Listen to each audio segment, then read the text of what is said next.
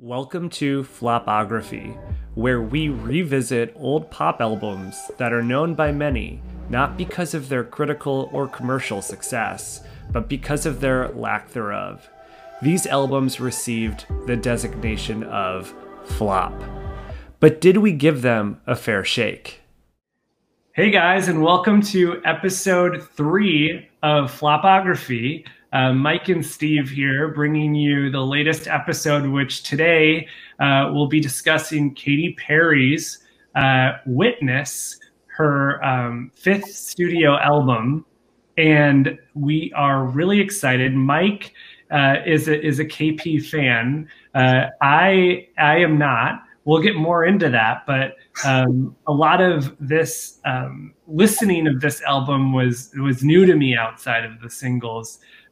But before we dive in, Mike, how's everything going? How is your shelter in place over in Chicago? It's going well. This made it better. I loved Witness. Oops, I'm already going into it. But to celebrate today, I have her album in front right here. So her deluxe edition from Target that I had to purchase on day one. Pretty sure Jenny saw me coming back to the office with this. Jenny might have even gone with me. Someone came with me. But I was super excited to get this. And then... Yeah, because I remember that story because Katy Perry, not to get too in deep with her promotion, but she, with Chained to the Rhythm, had the disco balls around Chicago. And I remember, we'll have to dig up that photo for the fans, but there was a photo of you and Jenny near a disco ball. You know, I think you were able to listen to a clip of the new song. Which was okay. Turn it up, it's your favorite song. Dance, dance, dance to the distortion. Turn it up, keep it on repeat. Stumbling around like a wasted zombie. Yeah, we think we're free. Drink this one's on me. We're all chained to the rhythm, to the rhythm, to the rhythm. And then I'm wearing an outfit that was inspired by her SNL performance of Bon Appetit. And so that whole entire performance itself. So you guys want to check it out. Yeah, as you can see, Mike and I, we alternate picking the albums for the show. So my first 2 picks were Gaga and Justin Timberlake, and his first pick is Katy Perry. So clearly you are a stan, and I can't wait to dig in and hear more about your take on this album in particular. I'd like to hear, Mike, you share, why you're a fan of Katy Perry and a little bit of your perspective on her artistry. And it can kind of go until now, current date, with her release of Smile. Yeah, Smile. And right now, as of recording, it'll be in like, what, 3 to 4 days? So, okay, I like Katy Perry. I wouldn't say I'm the biggest fan of hers, but I appreciate her. The first album was whatever. Obviously, with Teenage Dream, which actually a couple days ago celebrated its 10-year anniversary. Isn't that crazy? That makes me feel old, Mike. Yeah, well, I know, and I've been jamming to that already. But I just appreciate that she owns what she does. And she knows she does pop music, and she knows she does it well. She knows there's a formula. She's studied the game. Like, there's even photos of her reading Madonna's like biography to like basically. And she said, "I need to reinvent myself. I need to make sure I'm continuously improving as a pop artist." And her self-awareness is very commendable. And I think that this album is definitely a big indicator of that. How about you? I think you seem like you're kind of fuzzy with her. Yeah, before I dive into my overall opinion of her, your comment about her self-awareness is something that actually I became aware of today. I was checking out her latest interview with Zane Lowe. I don't know if you get a chance to listen to his Apple Music interviews, but they're really good. I listened to Gaga's Chromatica interview before that episode.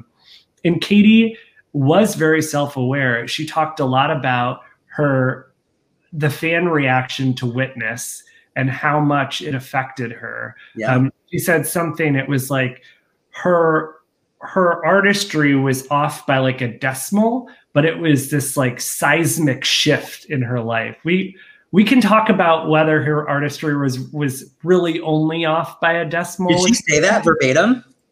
Yes. Wow. Yes, she said that verbatim. I don't know if she said artistry, so to give her the benefit of the doubt. But it was that this was off by a decimal, and it was just such an earth-shattering moment for her. So my opinion on Katy Perry, I've enjoyed some of her big hits, specifically from the Teenage Dream era. So California Girls, Teenage Dream, the song. Firework was a nice 4th of July song. But I would say that was like, I've never been invested in her as an artist. I was always very curious of her fan base. The first 2 episodes where we dove into JT and to Gaga, they have very like clear, you could paint a picture of their fan base pretty clearly. I could never do that with Katy Perry. She often was a bit too bubblegum pop for me. Yeah. When she came out with One of the Boys and her launch single was I Kissed a Girl, it felt like she might be going in this more like boundary pushing way, and just being a little bit more offbeat and different. Yes. But how she kind of morphed her career, it felt very very by the book for a pop star. And so I think sometimes her personality and her songs, while everyone can have a cheesy lyric, I mean, we just listened to Man of the Woods, she often has very like almost cartoonish or just cheesy lyrics as a part of her songs, almost like a little bit dorky, and she's okay with it. And I just have never been necessarily a fan of that. Her offbeat. She's offbeat. And it's funny that you mentioned that. And obviously this is not a podcast about her history, but like she definitely started off as a pop rock artist. She came off as, working with a very guitar driven sound, and even her voice, if you look back at her old music, it was very much more rougher. It was a little not less smooth, and it was just super offbeat. I think it's a really great way to say it. And with Teenage Dream onward, she really kind of refined her pop sound, and here we are today talking about Katy Perry because she's arguably one of the biggest pop artists ever in the world. You can clip my wings, can wilt my flowers. June 9th, 2017 is when Witness came out. What was going on in the world at the time, Ariana Grande, who was just kind of coming up, was making headlines as she hosted a benefit concert for the victims of the Manchester concert bombing. So Miley performed there. It actually happened, I believe, the week before the launch of Katy's album. And curious, Mike, what was Mike Kurez doing back June 2017? I would say the summer of 2017 can be defined as a liberation. And I say that because That's deep, Mike. it was, yeah, right. But like, it really was though, because the fall prior, I had just got out of like a 3-year relationship. Right. And so this is like my first summer as a single man, but also just like being independent fully. And it was an exciting time because, I would have nights out, I'd get my work done, I'd, go about my life. But I feel like I was growing into an independence that I felt from this album mirrored that as well. How about you? It's funny you say that you were going through independence because I had just gotten married in May of 2017. So a little bit different perspective, which will be interesting come our take on this album. A couple of other kind of songs in albums that were popular at the time. Post Malone had just become mainstream really that year with Congratulations was one of the top songs a year end. The Chainsmokers with Halsey, Closer was one of the most popular songs of the year. So she was making waves, as well as EDM was becoming really popular rap and the trend of emo pop started. It hadn't quite gone fully Billie Eilish and other artists, but I think that's important context when thinking about Katy Perry, because she's typically been very like bubblegum and happy pop. Swish, swish, bish. Another one in the basket. Can't touch this. Another one in the casket. She was on her 5th studio album. I wasn't entirely sure if Katie Hudson counts as a studio album. You know, some artists are so fickle about like whether this is their 5th or 4th. It's like if they didn't like an album, they don't want to count it as part of their studio album. So I actually think, remember, does she count it? I actually think that they're considering Smile as KP5. But Katie Hudson was a released album. She was coming off of Prism, which had hits like Dark Horse and Roar. And, you know, she was 32 years old. We know Katie's pregnant right now. In the interview with Zane Lowe, she was talking about how, you know, how often do you interview somebody the week of their album release date and they're like 35 weeks pregnant, right? One of the biggest challenging things for being a female pop artist is when you're in your early 30s, people kind of write you off in your career, and you have to make a really strong pivot in order to be visible in another way. And we'll talk about more in that direction. But right away, I think from a societal point of view, she's doomed wrongfully, so wrong because of her age in the pop world. I'm 30-something going on 13. Prism is multi-platinum today. It had first week sales of 286,000. And the singles, like I said, Roar and Dark Horse both hit #1. And remember, famously, Katie hit #1 with 5 songs on Teenage Dream, which I believe before her, Michael Jackson had the record, which like, I would never think they would be in the same category, but it's interesting.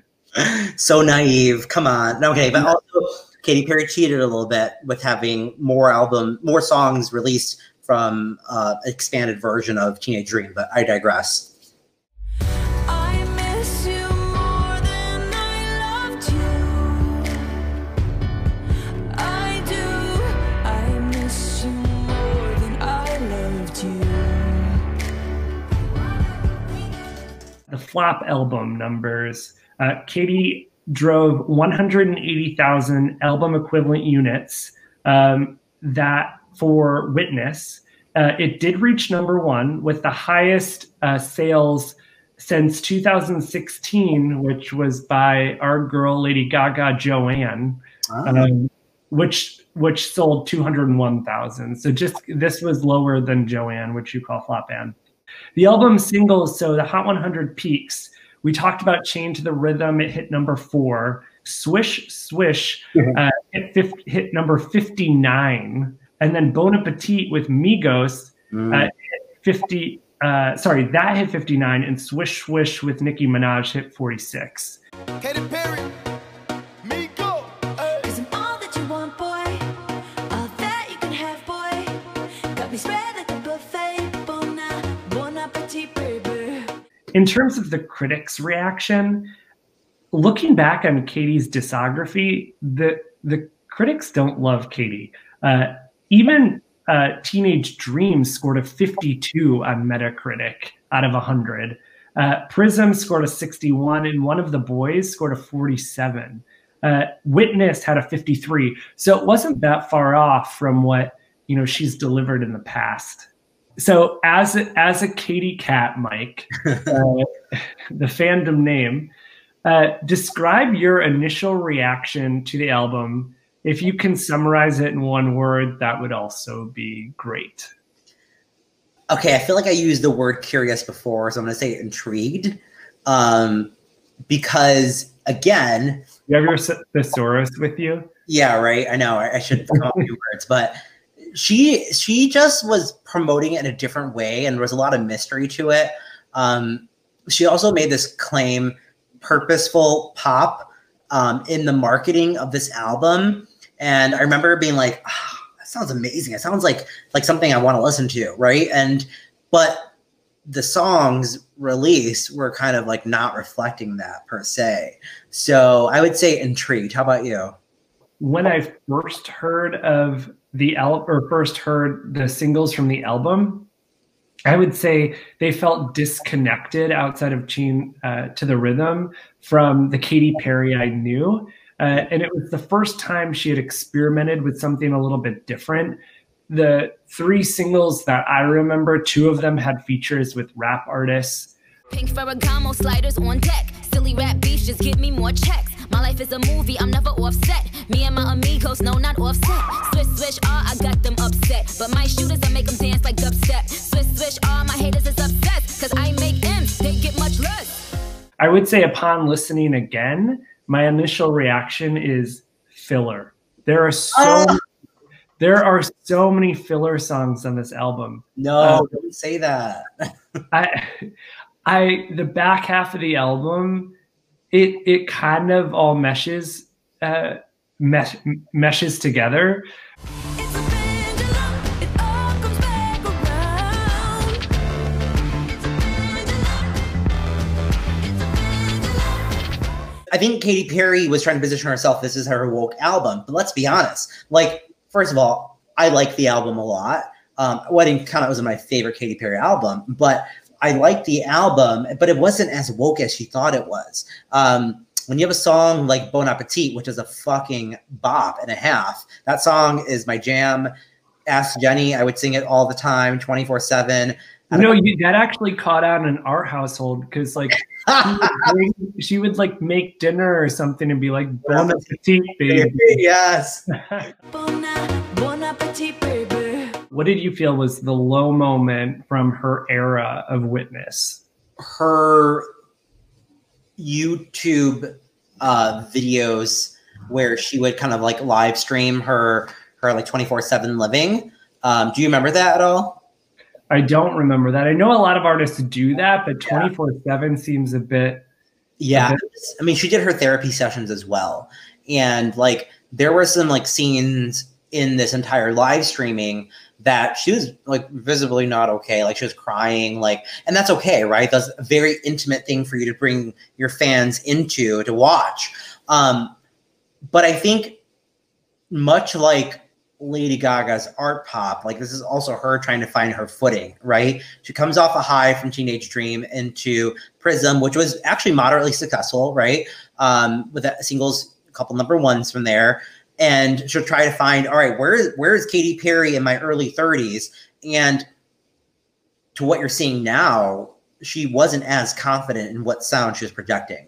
My low moment was what you brought up earlier, was the disconnect from her stance on purposeful pop to the music on the album. Yeah. I mean, she specifically said that about Chained to the Rhythm, which like I couldn't even explain to you today how that song and those lyrics resulted in something that was very purposeful. So put your rose-colored glasses on and party on. Turn it up, it's your favorite song. Dance, dance, dance to the distortion. It felt that she had created the album and then was trying to market it as something that it wasn't, to get a little bit more impact. Yeah, well, and you and me as media professionals, like we know marketing and branding and efforts to do that when we see it, right? And so she was very clearly trying to market it in a different way than it was. You know, but here's the thing, like take all of that aside, strip the marketing aside of how she tried to position the album itself. It's not a bad album. I think, yes, it's not sonically cohesive, but the songs, she has some good jams on it. And when I was listening to it today on my car, because it seems to be the best time to listen to my albums these days, is just like it was electronic mixed with pop, and she was trying to carve out a sound that she thought can forge ahead on its own, and really kind of permeate the masses and inspire something new from a generational perspective, but it didn't work. But the sound itself, like, I thought it was pretty good, you know, like she did a good effort. So as I started the album, if you recall, I texted you a couple of songs in, and I was like, this isn't that bad. The first half of the album I thought was pretty solid. And she worked with a slew of producers. She typically works with Max Martin. The production of itself was all over the place in itself, right? Max Martin did produce a good chunk of it, but that was like half the album maybe. And then she worked with some new people like Mike Will. Do you know who Mike Will is? No. Mike Will did you know him? He did Miley Cyrus's We Can't Stop and a lot of her bangers album. He's worked a lot of hip hop artists. Let's call out the obvious though. With this entire album, Steve, this is the first record without Dr. Luke. The first record without Dr. Luke. Prism had Dr. Luke's imprint on it, right? And like, this is a huge thing. And looking at how the album performed, it's her first record because of the Kesha, allegations that occurred. She didn't work with him anymore. So now she's losing this person who is Max Martin's sidekick and also a music aficionado on his own. And that definitely reflects on this album. You think that I'm a little baby? You think that I am fragile like a Fabergé? You think that I am cracking, but you can't break me. No, no. I'm curious what you think should have been a single that wasn't. So there's not a lot of choices there, because I think she did release the best ones that could serve as singles. Two songs immediately come to mind.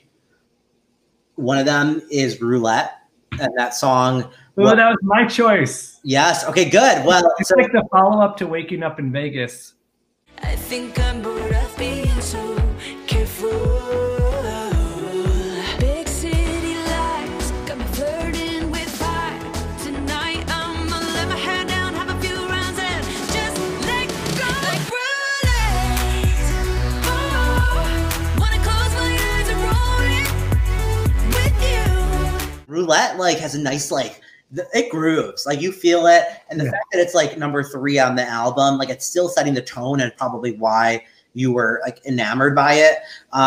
Rumored to be a single up until honestly even till early this year of it being extended in some way, but people thought that was going to be a song, and it's just jams, and that should have been one. So my second choice, and I really would love to hear your thoughts on this song, because as I'm listening to the album again, I'm like, I wonder what Steve thinks about this. Tsunami is a hot track. Tsunami is hands down. Whenever you see your face, no. Tsunami is one of the hottest tracks I have ever heard.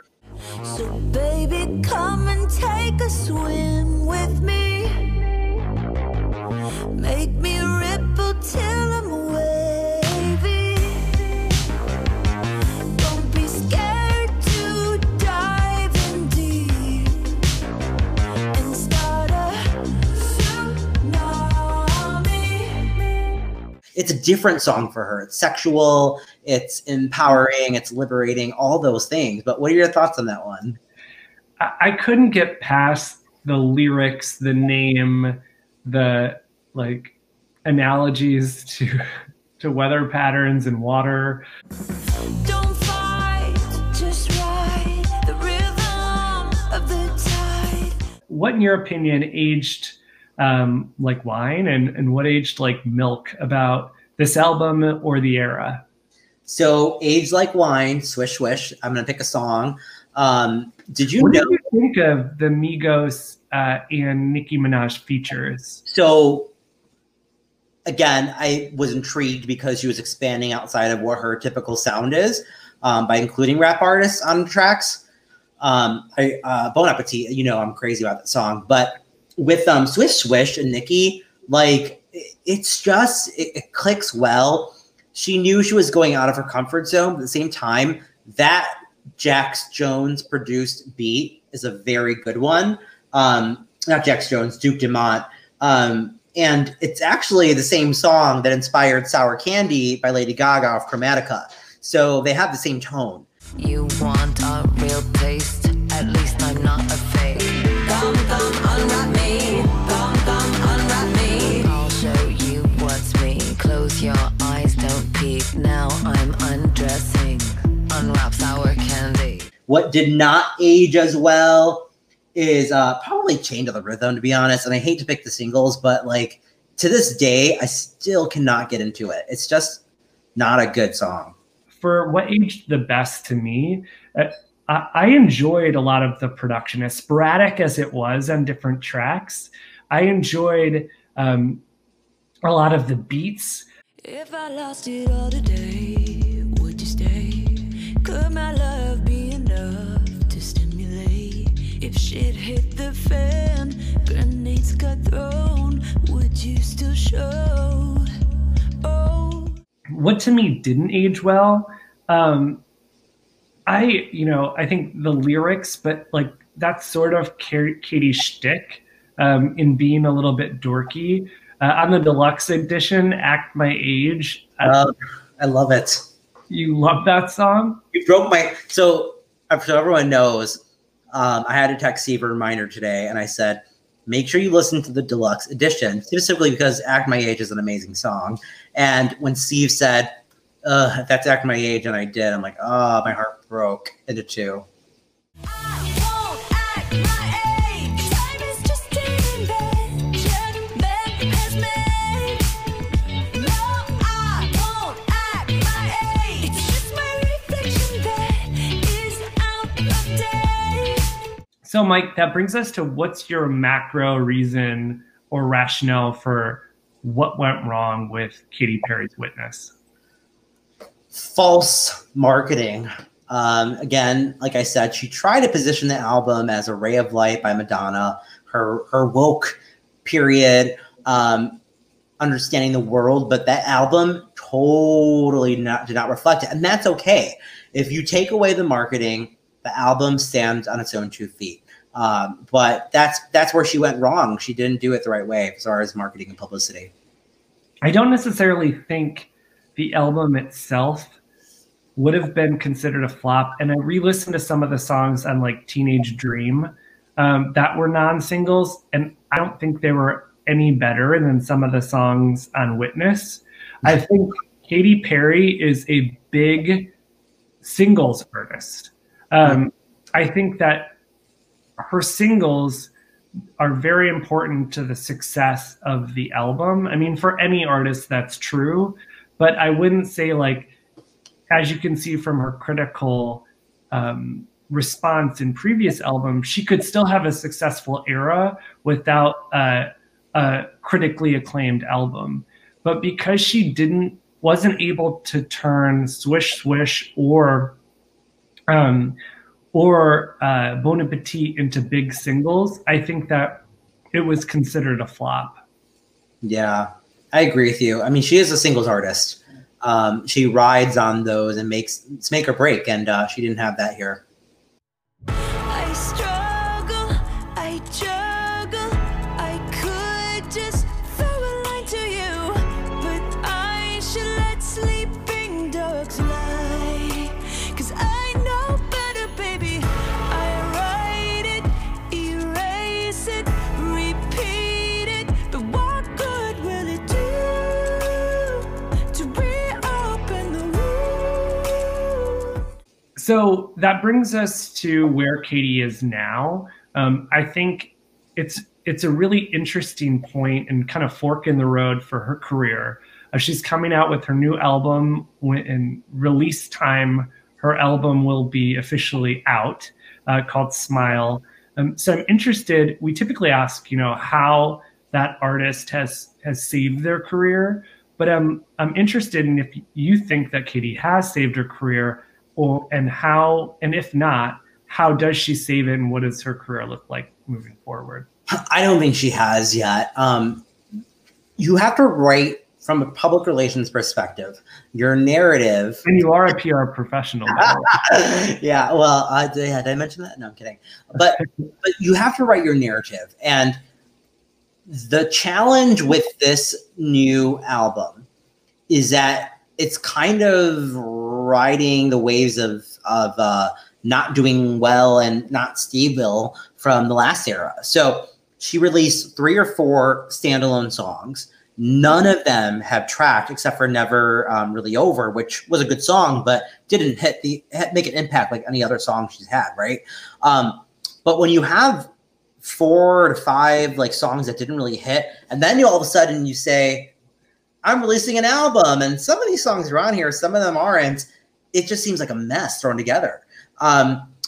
What Katy Perry is due for, and to be honest, in some ways, this may be intentional for her, is to come out with a new album with a refreshed sound. And I think motherhood is going to do that for her with after having her child, and probably by the time this episode is released. What does the future of Katy Perry in the music industry look like? Unfortunately, like we've talked about, societal, stereotypes and realities are that women in the music industry have to adapt more than men historically. Hopefully that'll change. I think moving forward, I don't know if Never Really Over didn't smash on the charts. I don't know what song Katy Perry releases will. Because that to me was a really strong effort from her. I think that was better than some of her singles from Teenage Dream. Yeah. Well, I wouldn't go that far, but it was a quintessential Katy Perry song that should have made it big. I actually think I see more of like an adult contemporary, like, I don't know if I'd go so far as like country, but just more of like a personal album. Into me you see, into me you see, you broke me wide open, open sesame. Katy has been mostly about pop music, so it'll be interesting to see like what other ventures she might try outside of just releasing another album, because we'll see what first week numbers are for Smile, but I don't see this album being a comeback. Take away Katy Perry's Dark Horse from Prism. So the second half of Prism in itself, that is her sound as an adult. Listen to it again. And I wish Prism was kind of a flop, to be honest, because I think I would love to get your perspective on that record. But take that second half of Prism. That is her sound, and she just needs to nail it again. And I think Prism, in a sense, was ahead of its time. So now it's the time of the show where we feature a couple of fan tweets. So let's pull up our first fan tweet. So this fan, Nadav, says, Witness came out 3 years ago tomorrow. Truly a cultural reset. Ahead of its time. I think, Mike, you used that. Glad to see it's getting more appreciation recently because it's truly an amazing body of work. So sad Katy had to suffer through so much because of how people reacted to it. Hashtag justice for Witness, with the photo of well, it's her album cover, but the eye in the mouth. This is the first era where Katy Perry doesn't have her black long hair, right? And I do think, because we live in a sexist society that is so messed up, her not shaving, but basically going to a pixie cut, definitely probably caused a sexist reaction from some of the audience that she has. And she said that, she's like, I recognize maybe I should have grew my hair out and kept it long. Like that in itself is polarizing. So Pop Bass, which isn't exactly a fan, but I think that this quote was really interesting. They tweeted, "People started to get tired of me and they said I was finished, which is fine. Everyone has their peak and it was time for me to go down. It was a very hard change, but it helped me be aware. Katy Perry on her album Witness on Ash London Live. And I think this tweet, Mike, really speaks to the self-awareness Katy has about the lack of the success of the album. Well, and let's give her kudos. Like, not a lot of artists are gonna. She's very blunt about her lack of success with that album. Maybe a little too much, but I appreciate that she's done it. We're all just looking for connection. Yeah, we all want to be seen. I'm looking for someone who speaks my language, someone to write this rhyme with me. Can I get a witness?